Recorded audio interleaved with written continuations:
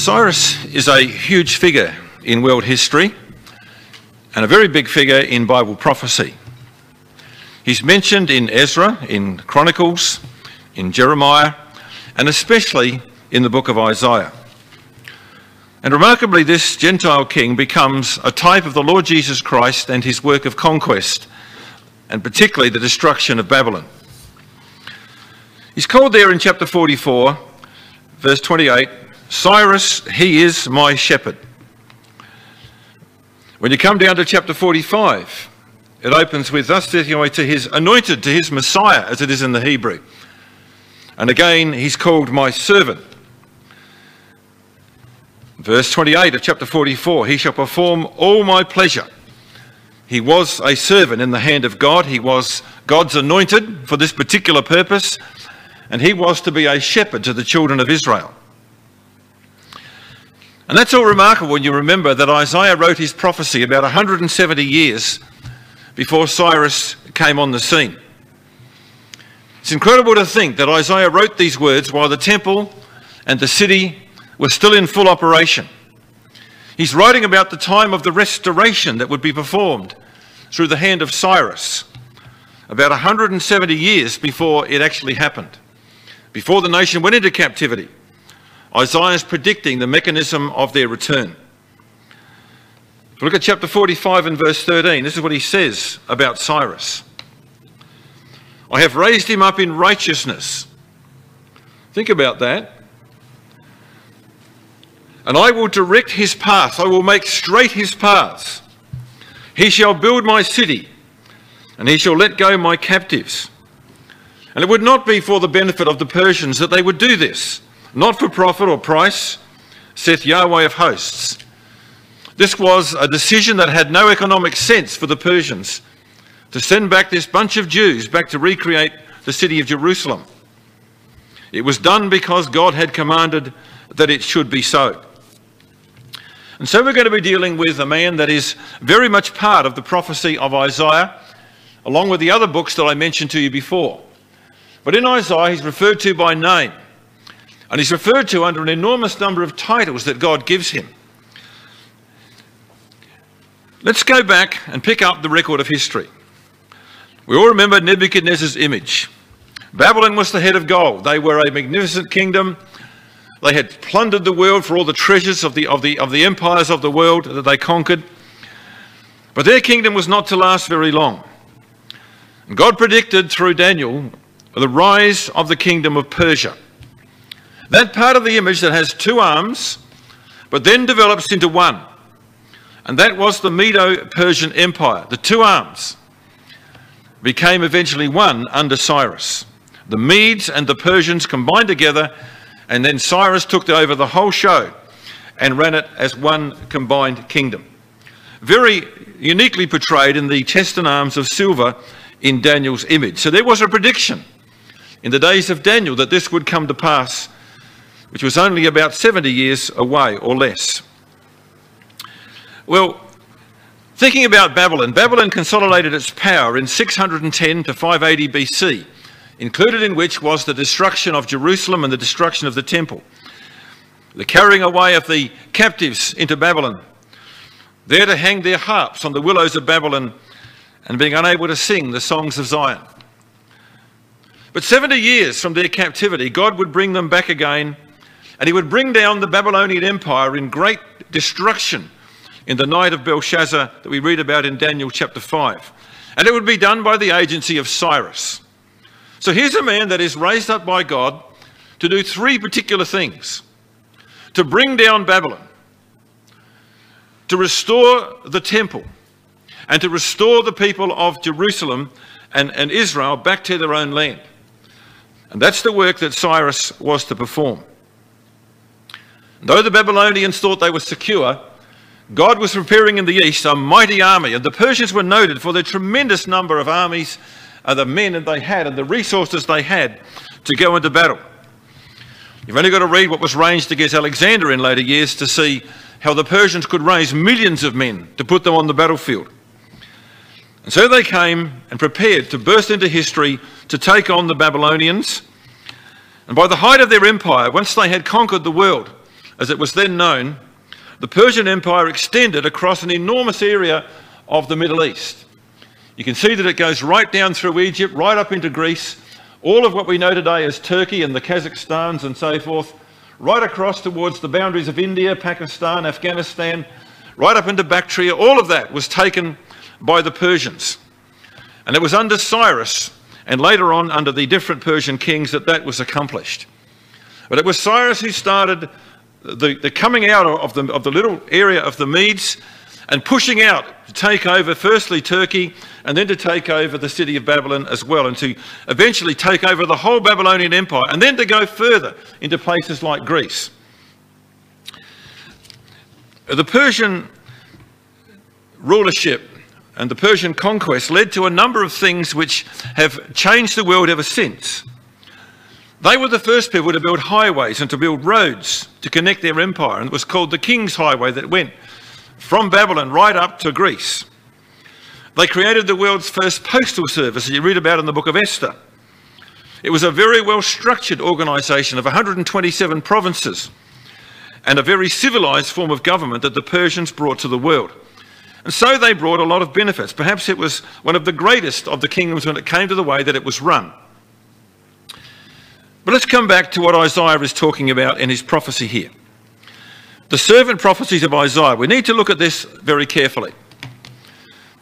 When you come to Isaiah chapter 39, it's an end of the historical section and the current section dealing with the kings of Judah. What you have in Isaiah 40 to 66 is a very new section of Isaiah, most of which is prophecy or things relating to prophecy, particularly relating to the future. Chapter 54 to 66 is very much about the future. So we have these prophecies of Isaiah to look at.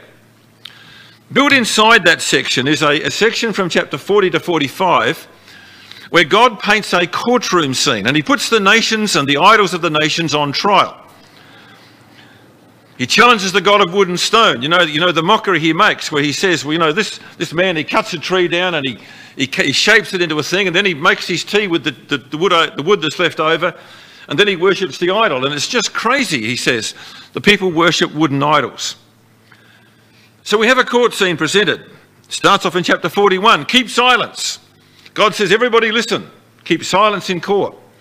And then God asks a whole list of questions through chapter 40. Who hath made this? Who hath done this? Who hath done that? And he puts out there his achievements, his creative achievements. And he challenges the nations to come up with some witnesses against that, to defend themselves against their gods who can't do any of those things. And so he says to the nations in chapter 43 and verse 9, produce your witnesses. Let's look at that, chapter 43 and verse 9. Let the nations be gathered together, let the people be assembled. Who among them can show and declare this, and show the former things? Let them bring forth their witnesses that they may be justified. Let them hear and say it is truth. And so God challenges the nations. Can your gods do what I can do? And of course they can't. So God says, you can't produce any witnesses on behalf of your gods. But I've got a witness, says God. Israel is my witness. You watch what I've done with Israel. You watch how my promises will come to pass, says God. And so God produces the best witness there's ever been to his existence, and that is the nation of Israel. And then when you move to chapter 44, God begins to challenge the gods of the nations that he alone can predict the future, and they cannot. And so we have this challenge in chapter 44 and verse 24. Thus saith Yahweh, thy Redeemer, he that formed thee from the womb. I am the Yahweh that makes all things, that stretches forth the heavens, that spreads forth the earth by myself. I frustrate the tokens of the diviners. All those that think they can find some way to get to their gods, I frustrate them. Their wisdom is turned backwards. But I confirm the words of my servant. If my prophet has said it, I will make sure it comes to pass. I perform the counsel of my messengers, and then I say to Jerusalem, you will be inhabited. You can imagine how confusing that was to people who were living in Jerusalem, that was still going as it always had been, as part of the kingdom of Judah. To the cities of Judah you shall be built, and their cities were not yet destroyed. But God says, I'm telling you the time is coming when those words will mean something to you. Because I can see the future, and I can see the future redemption for Israel beyond that. I can tell you how Babylon will be destroyed in verse 27. I will dry up the rivers. And who's going to do it? There's going to be a man 170 years' time called Cyrus. And he'll do it. And the gates won't be shut. Remarkable prophecies that God is making. He says, which among the gods of the nations can talk like this? Well, I can tell you exactly what's going to happen in 150 to 170 years' time, says God. And I weave these things into the record. But also in this section of Isaiah, between chapter 40 and chapter 53, Isaiah weaves into the record 3 different servants. And so you always need to be careful when you're reading the record. Which servant am I reading about? Now let's look at those 3 servants that are woven into the record by Isaiah. Before we do that, just pick up in verse 11 of chapter 46. You see, here is the difference between Yahweh and other gods. God knows the future, he controls the future, he makes it happen. In verse 11 of chapter 46, calling a ravenous bird from the east, a man that executeth all from a far country, that executeth my will. I've spoken it, it shall come to pass, I have purposed it, I will also do it. And so God says, look, remember the things of old. Nobody's like me. I declare the end from the beginning. My counsel shall stand, says God. You see, that's the great challenge of any other god that people choose to worship. Do they have control of the future? Do they even know what the future is? And if they've predicted it, can they make it happen? Well, Yahweh, the God of heaven, certainly can. So that's the section that we're in. Now look at these different servants that are woven into the record. The first one, of course, is Israel, the national servant. God says, my servant, my witnesses that I have chosen, but they're blind, they can't see. They don't really understand what I'm trying to do with them. So here's a servant that God says are certainly his witnesses. He wants them to be his servants, but they keep on going astray. They keep getting lost because they're blind. But they are a servant nevertheless. The second servant is the Lord Jesus Christ, the servant that God upholds. Again, something that is very much future is the work of the Lord Jesus Christ. Called in Isaiah 53 verse 11, my righteous servant. And the Lord Jesus Christ would come. And so much of this prophecy around these sections have to do with the work of the Lord Jesus Christ as God's supreme servant that would do his will. But there's a third servant woven through these records, and of course that is Cyrus. Verse 11 of chapter 46, calling this ravenous bird from the east, someone who would come like a vulture upon the carcass of Babylon, a man who would execute my counsel. There's the servant relationship of Cyrus to the work of God. And God was going to use him to demonstrate his power in the earth. Okay, so that's a little aside about the 3 servants that come through these chapters between 40 and 53. We need to go through the record, and it doesn't hurt sometimes to colour in the different colours of which servant is being discussed at any particular time, because it can be a bit confusing until you know where the lines are. Okay, let's come back to Cyrus. As we said, 170 years before his time, Isaiah was writing about him and giving us his name. So, look what Isaiah says. I am Yahweh that confirmeth the word of his servant, that is the prophets like Isaiah and Jeremiah, that performs the counsel of his messengers, that saith to Jerusalem, you shall be inhabited, to the cities of Judah ye shall be built, and I will raise up the decayed places thereof, that saith to the deep, be dry, and I will dry up thy rivers. And God would do that through the agency of this man Cyrus. Cyrus my shepherd, he shall perform my pleasure, he shall say to Jerusalem, you shall be built, and the temple your foundation shall be laid. And you see, God gave great details. There's a clear mission that was given to Cyrus. Conquer Babylon, release the Jews, ensure the temple is built, restore Jerusalem. And you see, that's what he had to do. That was the work that God raised him up to do. Conquer Babylon, release the Jews, build the temple, and restore Jerusalem. Now, look at the way God views this man. Quite amazing to think this is God talking about a Gentile king. He's the only Gentile to be called Yahweh's anointed, or as it has in the Hebrew, the Messiah. He was, as far as Israel in captivity were concerned, the coming of the Messiah to bring them back to their land. Anointed with a purpose, ordained of God for that particular role. And he was God's unique handiwork to save Israel. Look at chapter 41 and verse 2. Who raised up the righteous man from the east, called him to his foot as a servant, gave him the nations before him, made him to rule over kings, and gave him the dust to his sword, as the driven stubble to his bow. So Cyrus became God's servant to perform this will. Rotherham has, for verse 2, he raised him up in righteousness. So he was God's unique handiwork to save Israel. The main thing God wanted him for was to be a tool in God's hand for the humiliation of Babylon, to restore Israel and to build the temple. Quite remarkably, he becomes the only Gentile king, in fact the only Gentile, to typify the work of Christ. When you think about all the people who were types of Christ, like Joseph and Moses and Jeremiah, and so many others that actually at some stage in their life typified the work of Christ, here is a Gentile king typifying the work of Christ, and particularly the conquering of Babylon and the restorative work of the Jews, which Christ will do in the future. He's so different to Alexander the Great.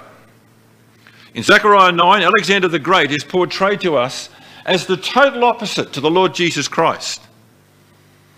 A man who was unjust, unfair, proud, arrogant, ended up putting everybody in the grave and could save nobody, is contrasted to the Lord Jesus Christ, who did just the opposite of all those things.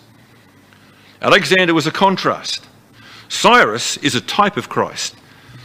A remarkable position, and we'll talk about that type a little bit later on. I want to just digress now to the story of Cyrus himself, and if you want to read up something really fascinating, spend a few minutes going through Rowland's Ancient History on Cyrus. It's a very good read.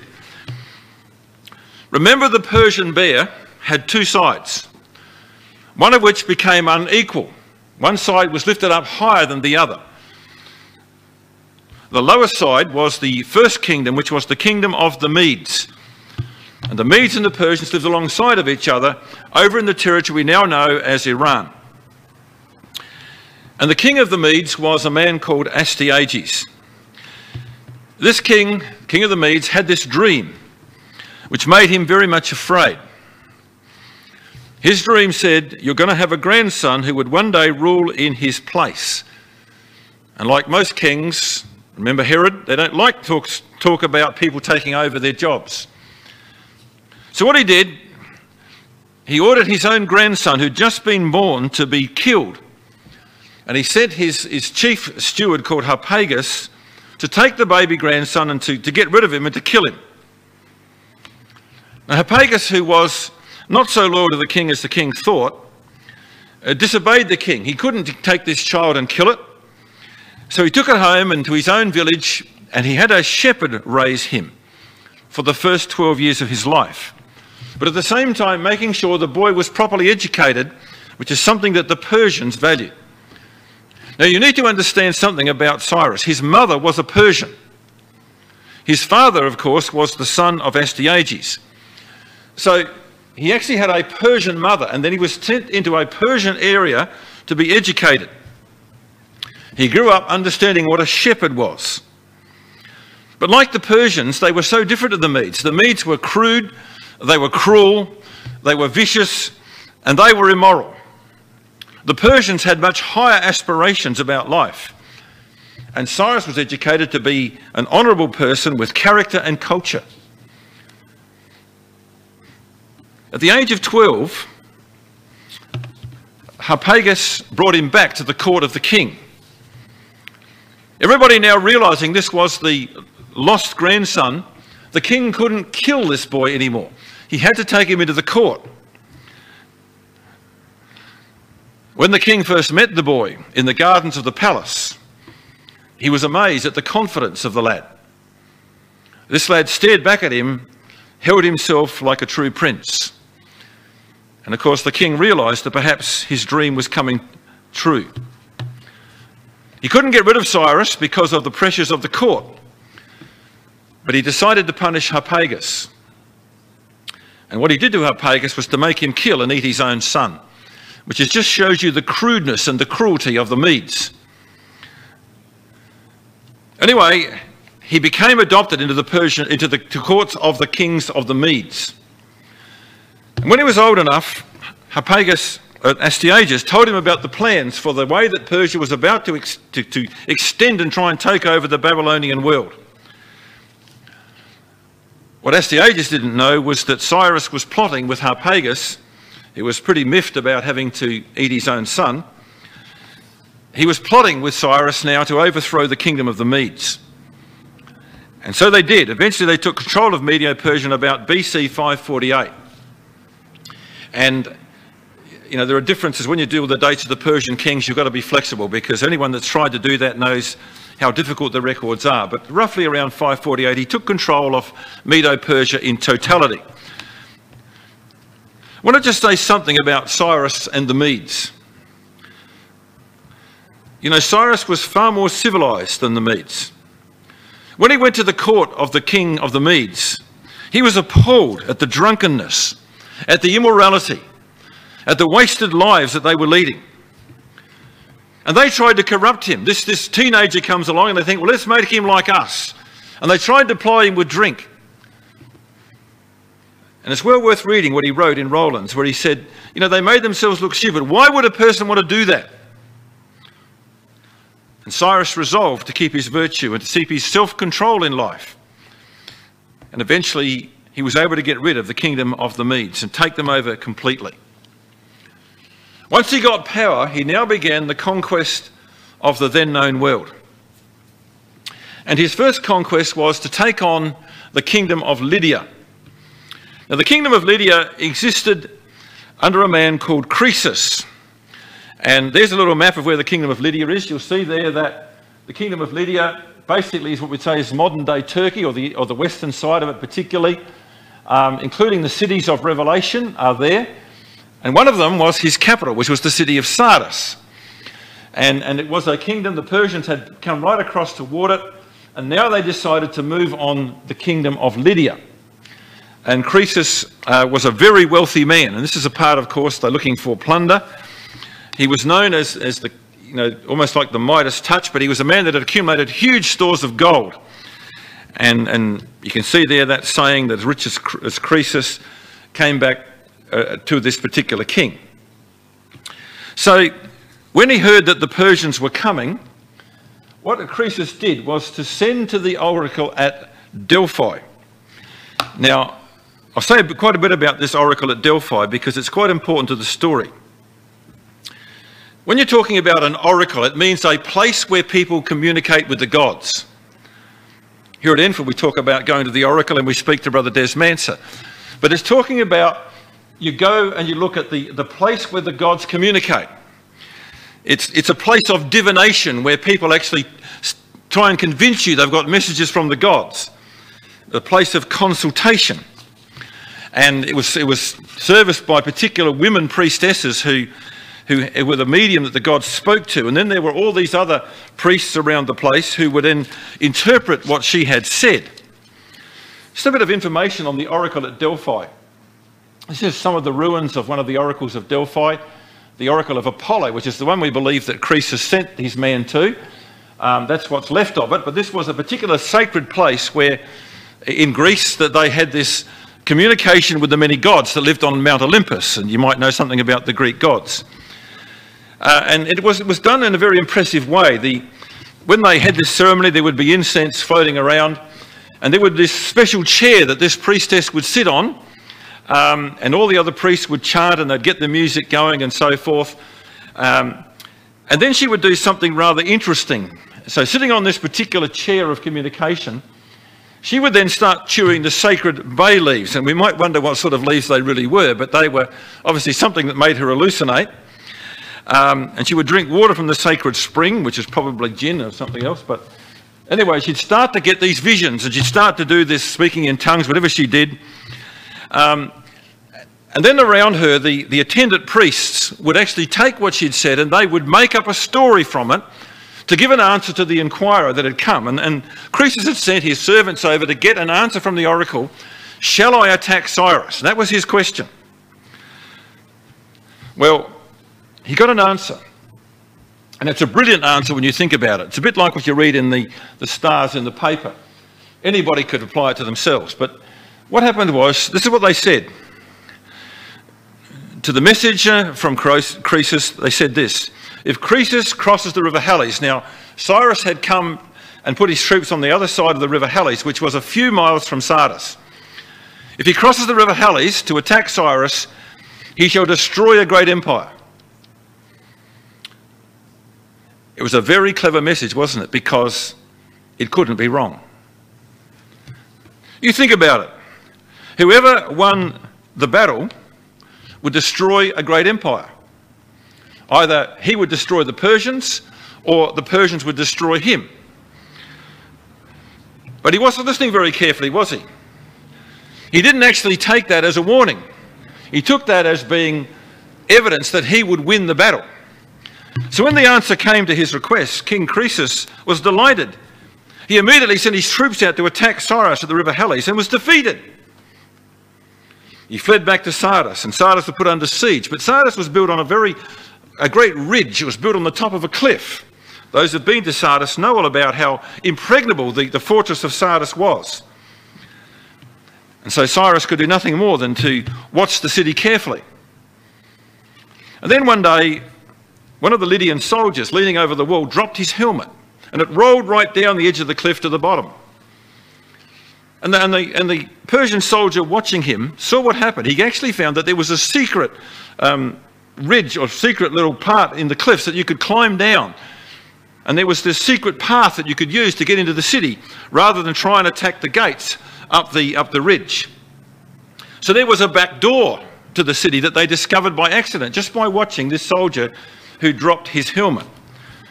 So in the night, they got up that gutter and they got into the city, and the battle for the city of Sardis went on.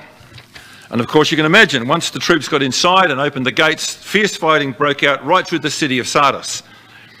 Well, when the king heard that the city had been breached, he decided to commit suicide. And this is a painting in Paris that you can go and see from about 500 BC. And it shows that Croesus, having decided that he was going to lose this battle, decided to burn himself with his gold. And so he had a funeral pyre made up, put his gold in it, and had himself burnt to death, which is interesting. We've just lost the picture. Back again. Okay. Okay, so that's the end of the kingdom of Lydia. So they took over all of Turkey, and having now surrounded Babylon, being the Medes and the Persians on the east, now I've got the western side of Babylon, he decides to concentrate on Babylon. And I'm sure you know the facts about Babylon, an enormous city, 45 miles of walls, some places the walls 200 feet high, with a river running through it and great gates on down the riverbank so that you couldn't get up from the river. It was a city that was deemed to be almost unconquerable. And they were very proud of it. The Hanging Gardens is well known. The great mosques that they had there, you know, the ziggurats that they built, all of the things about Babylon were magnificent. Well, we know what Cyrus did, what he decided to do, because he couldn't conquer the walls, he couldn't batter down the gates. He decided to get rid of the river. And so they diverted, over some time, they arranged to divert the water of the river Euphrates around the city into a reservoir and lower the water level. This was the night of Belshazzar's feast, the night when the Babylonians thought they were totally secure inside their city, when they were actually bringing out of the house of the king's storehouse the gold and silver items of the temple. They were blaspheming the God of Israel, and their end had come, and the crucial hour of Babylon had arrived. And we know what Cyrus had done. He drained the water down to a level that they could actually wade up the river, and remarkably, the gates were not shut. Now, God had predicted that Not only would the river be dried up through his servant Cyrus, but the gates would be opened. Some historians say that he must have had spies inside the city. Perhaps the angels also made sure that those gates were left open. Whatever it was, when Cyrus' men marched up there, the gates were open and they got entry to the city, and that was the end of Babylon. He conquered Babylon, killed Belshazzar, and took over that city. And so, inheriting the kingdom of the Babylonians, this Cyrus the Great formed the Achaemenid Empire, as it was called. He conquered the Medians, the Lydians, and the Babylonians. The empire was later extended by other rulers of Persia, and of course in the end went right across to Greece itself.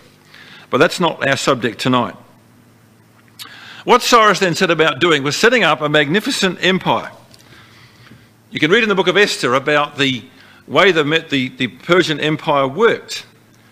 It had a lot of mechanisms which are very similar to our modern democracies. It was very well structured in its organisation. It had good roads, a good postal service, 127 provinces, local governors allowed to rule, 3 presidents under the king, one of which, of course, was Daniel. He retained those 3 ribs. The bear had the 3 ribs of the Babylonian structure kept.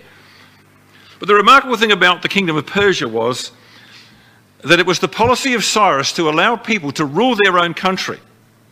So what he would do was to let the people go back to their lands. He would restore them to where they'd been taken by the Babylonians. You might remember the Babylonian policy was to remove people from their territories.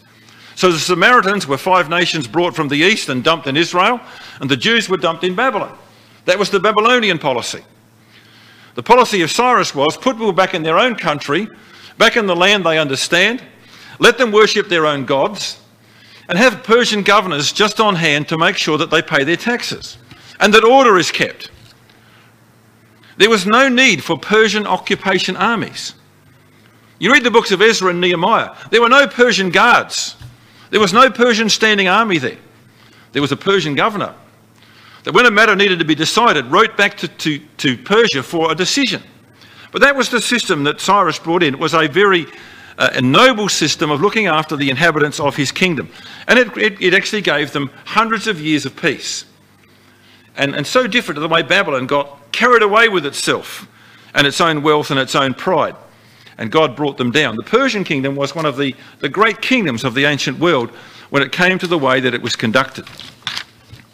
Now I want you to come back to the book of Ezra, because the next stage of the work of Cyrus we find in the book of Ezra. When you get to the book of Ezra, you're dealing at the top of the page with 2 Chronicles. And you may have noticed that the end of the 2 Chronicles from verse 22 and the first 3 or 4 verses of Ezra are exactly the same. But remarkably it says in Ezra 1 verse 1, now in the first year of the king of Persia, that the word of Yahweh by the mouth of Jeremiah might be fulfilled, Yahweh stirred up the spirit of Cyrus. Now the first year is the first year ruling from Babylon. He'd already been king for years before this, but it was now ruling from Babylon. Okay, so that's the important thing. The first year of Cyrus king of Persia, that the word of Yahweh by the mouth of Jeremiah might be fulfilled. Jeremiah, not so much Isaiah. The word of Yahweh by the mouth of Jeremiah. Remember Jeremiah in chapter 29 had said, to the Jews going to Babylon, build houses, plant vineyards, you'll be there for 70 years. So God was now fulfilling the prophecy of Jeremiah about the end of the 70 years of captivity. He stirred up the spirit of Cyrus, king of Persia. How did God do that? Well, we believe, and I think it's quite supportable, that it was done by the work of Daniel and perhaps Ezra. Ezra being a young priest at this stage, one who would lead the second Aliyah going up to the land in later years, but also Daniel, who was one of the presidents that they retained. And very likely Daniel had shown him the works and the words of Isaiah. You can imagine a Gentile king being presented with a prophecy of Isaiah where his own name has been written down 170 years before. And the work that he was going to do was written down 170 years before. And these are the most amazing words. Look what he said in his proclamation in verse 2. Thus says Cyrus, king of Persia, Yahweh God of heaven hath given me all the kingdoms of the earth. Not many Gentile kings would have the humility to say that. He hath charged me to build a house at Jerusalem, which is in Judah. You see, he's actually heard what has been said by the prophet Isaiah. And so he gives the Jews the opportunity. Whoever will go back, let him go up to Jerusalem and build the house of Yahweh, the God of Israel, for he is the God which is in Jerusalem. He strengthened their hand, and later on in the chapter he brought all the vessels out of the house and gave them to them. You know, the proclamation of the decree of Cyrus is very remarkable from this point of view. You see, he said the God of heaven hath given him this task to do. He's charged me to build him a house which is Jerusalem. You know, that shows a tremendous presence, not only to recognise the God of Israel as the one true God, but an obedience to what God had written about him. And so he gave that proclamation in BC 538 or thereabouts that they could go back and rebuild their temple.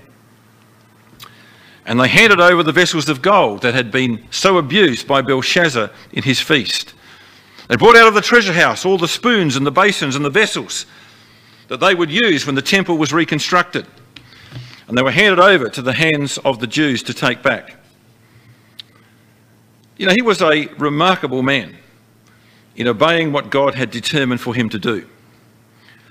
His policy was written on the Cyrus cylinder. I used to look at the pictures of this and think it's about the size of a wine barrel. But when you go to the British Museum and you actually see the thing, it's about this long. It's in like a little tiny cask, a little small thing about that big. And it's amazing to think that this has been preserved since the days of Cyrus, way back in BC 530. In that particular Cyrus cylinder, he writes about his policy of restoration of people to their own territories. The gods who dwelt there, that's in the conquered nations, I return to their home and let them move into an eternal dwelling. All their people I collected and brought them back to their homes. So he actually defines on this Cyrus cylinder his policy of reparation, bringing people back to where they came from. And if they want to take their gods with them, let them take their gods with them. So it was a very enlightened policy that they had in the Persian Empire under Cyrus. So that was his policy towards the nations. And so Cyrus performed what God had brought him to do. I want to talk now about Cyrus being the type of Christ, the conqueror. Cyrus did not type the Lord Jesus Christ in his sacrifice, as did Joseph or Isaac. Cyrus typifies the Lord Jesus Christ as the conqueror of Babylon and the restorer of the captive scattered Jews. Some of the factors we read about Cyrus are these. His name means the son. That's the Persian name.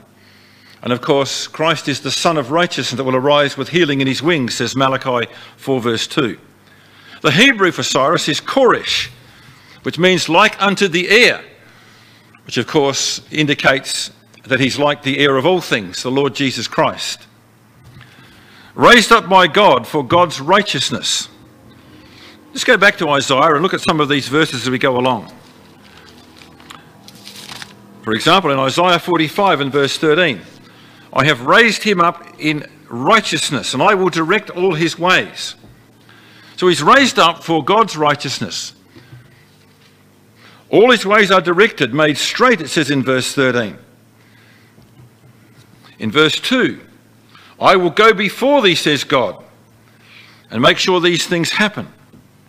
And you can imagine, can't you, an angel being dispatched to go out before Cyrus to make sure everything fell into place as God had planned it should. God calls him my servant.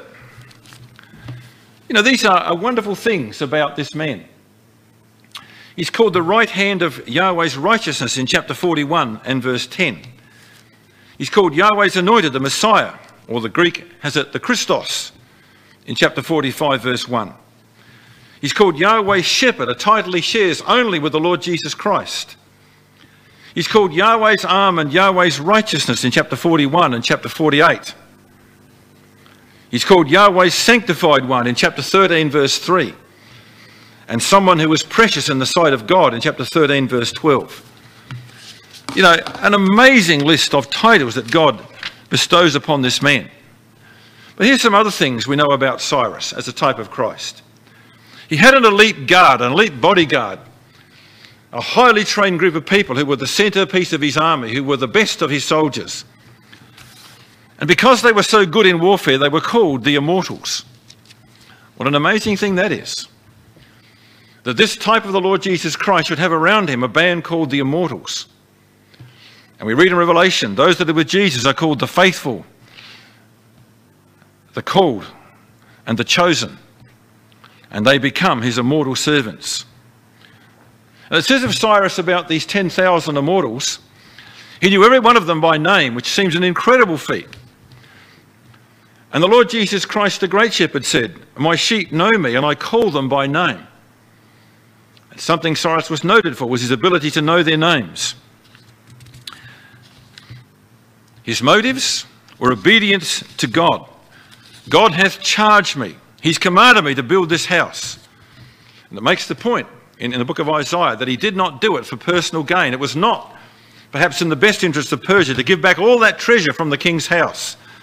But he did what God said. And you see, he was obedient to the will of God. There was no personal gain in it for him.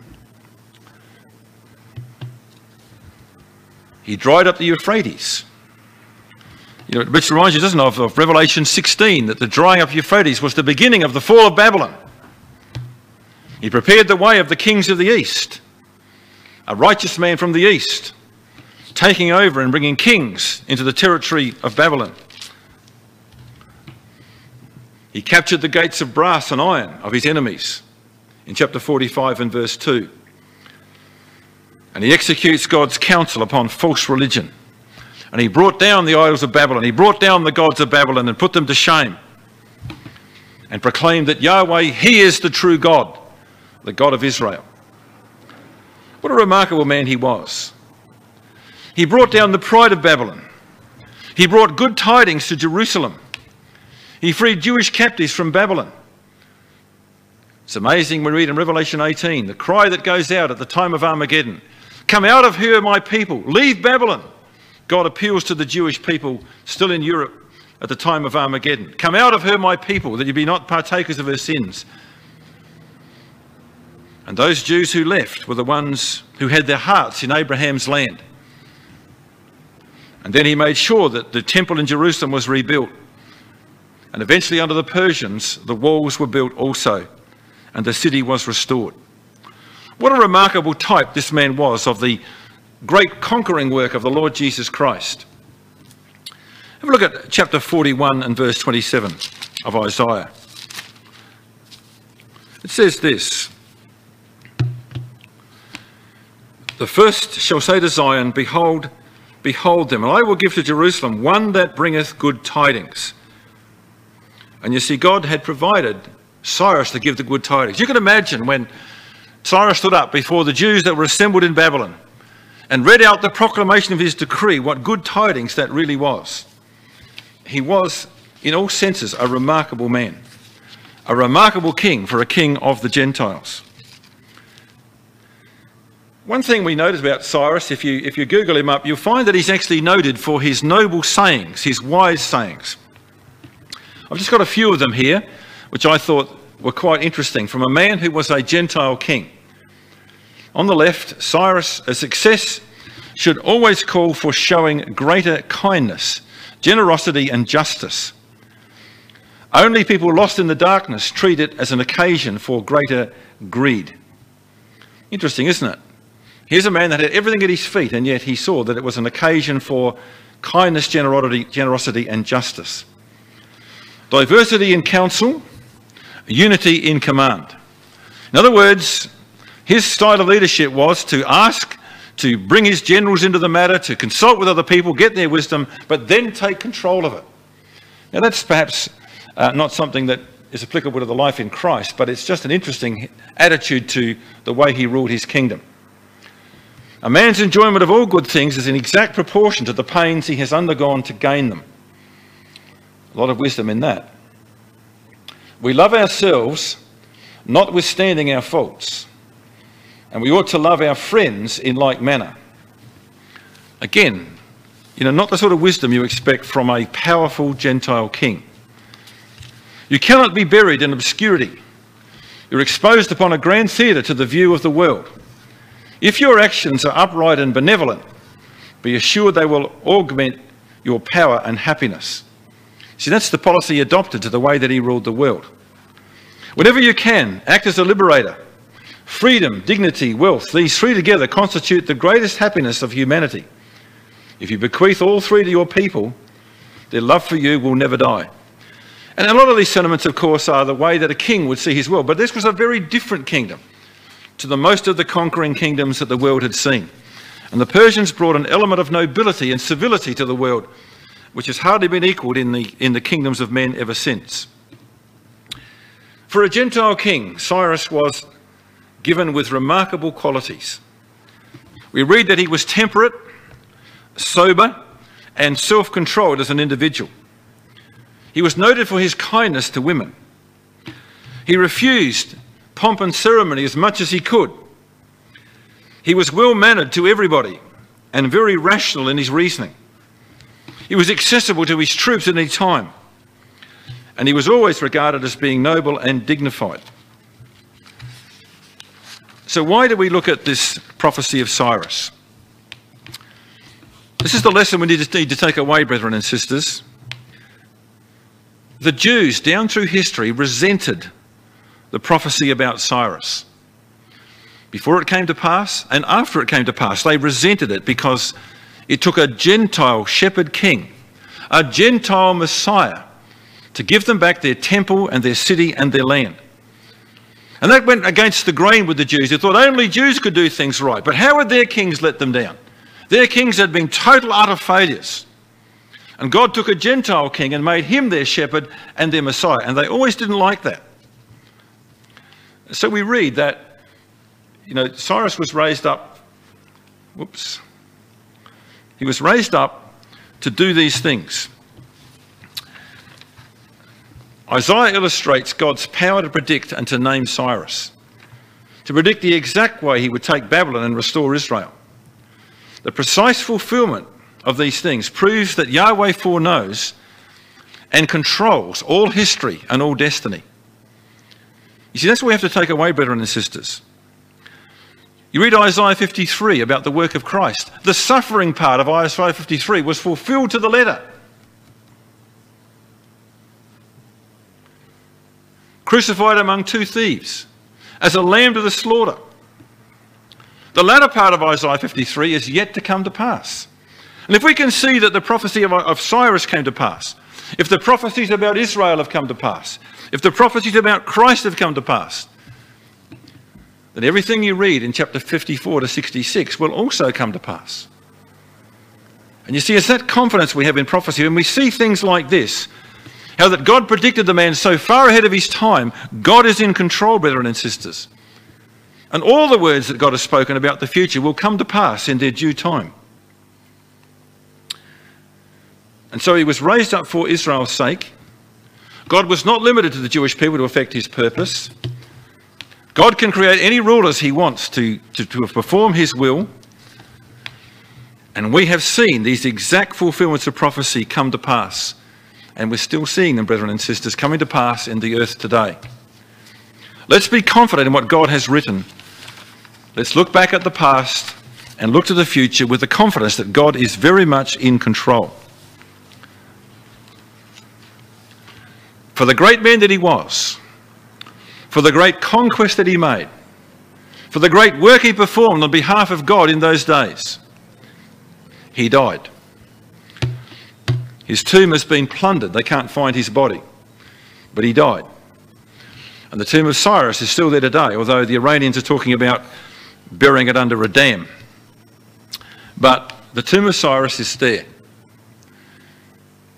And Cyrus died, and he remains in the grave. Our Lord Jesus Christ came out of the grave. Our Lord Jesus Christ has begun the process of immortality. And we look for the day when Christ will come back to make his servants his immortals. I'd like you to finish with me reading Isaiah chapter 42, verse 1 to 4. Talking about the Lord Jesus Christ, "Behold my servant, whom I uphold, mine elect in whom my soul delights. I have put my spirit upon him. He shall bring forth judgment to the Gentiles. He shall not cry nor lift up nor cause his voice to be heard in the streets." He wasn't a political agitator. "A bruised reed shall he not break, and the smoking flax shall he not quench. He reached down to the poor and downtrodden. He shall bring forth judgment of truth," or victory as it is in the Hebrew. "He shall not fail nor be discouraged, till he have set judgment in the earth, and the isles shall wait for his law." Brethren and sisters, Cyrus is dead, Christ is alive, and God is very much in control.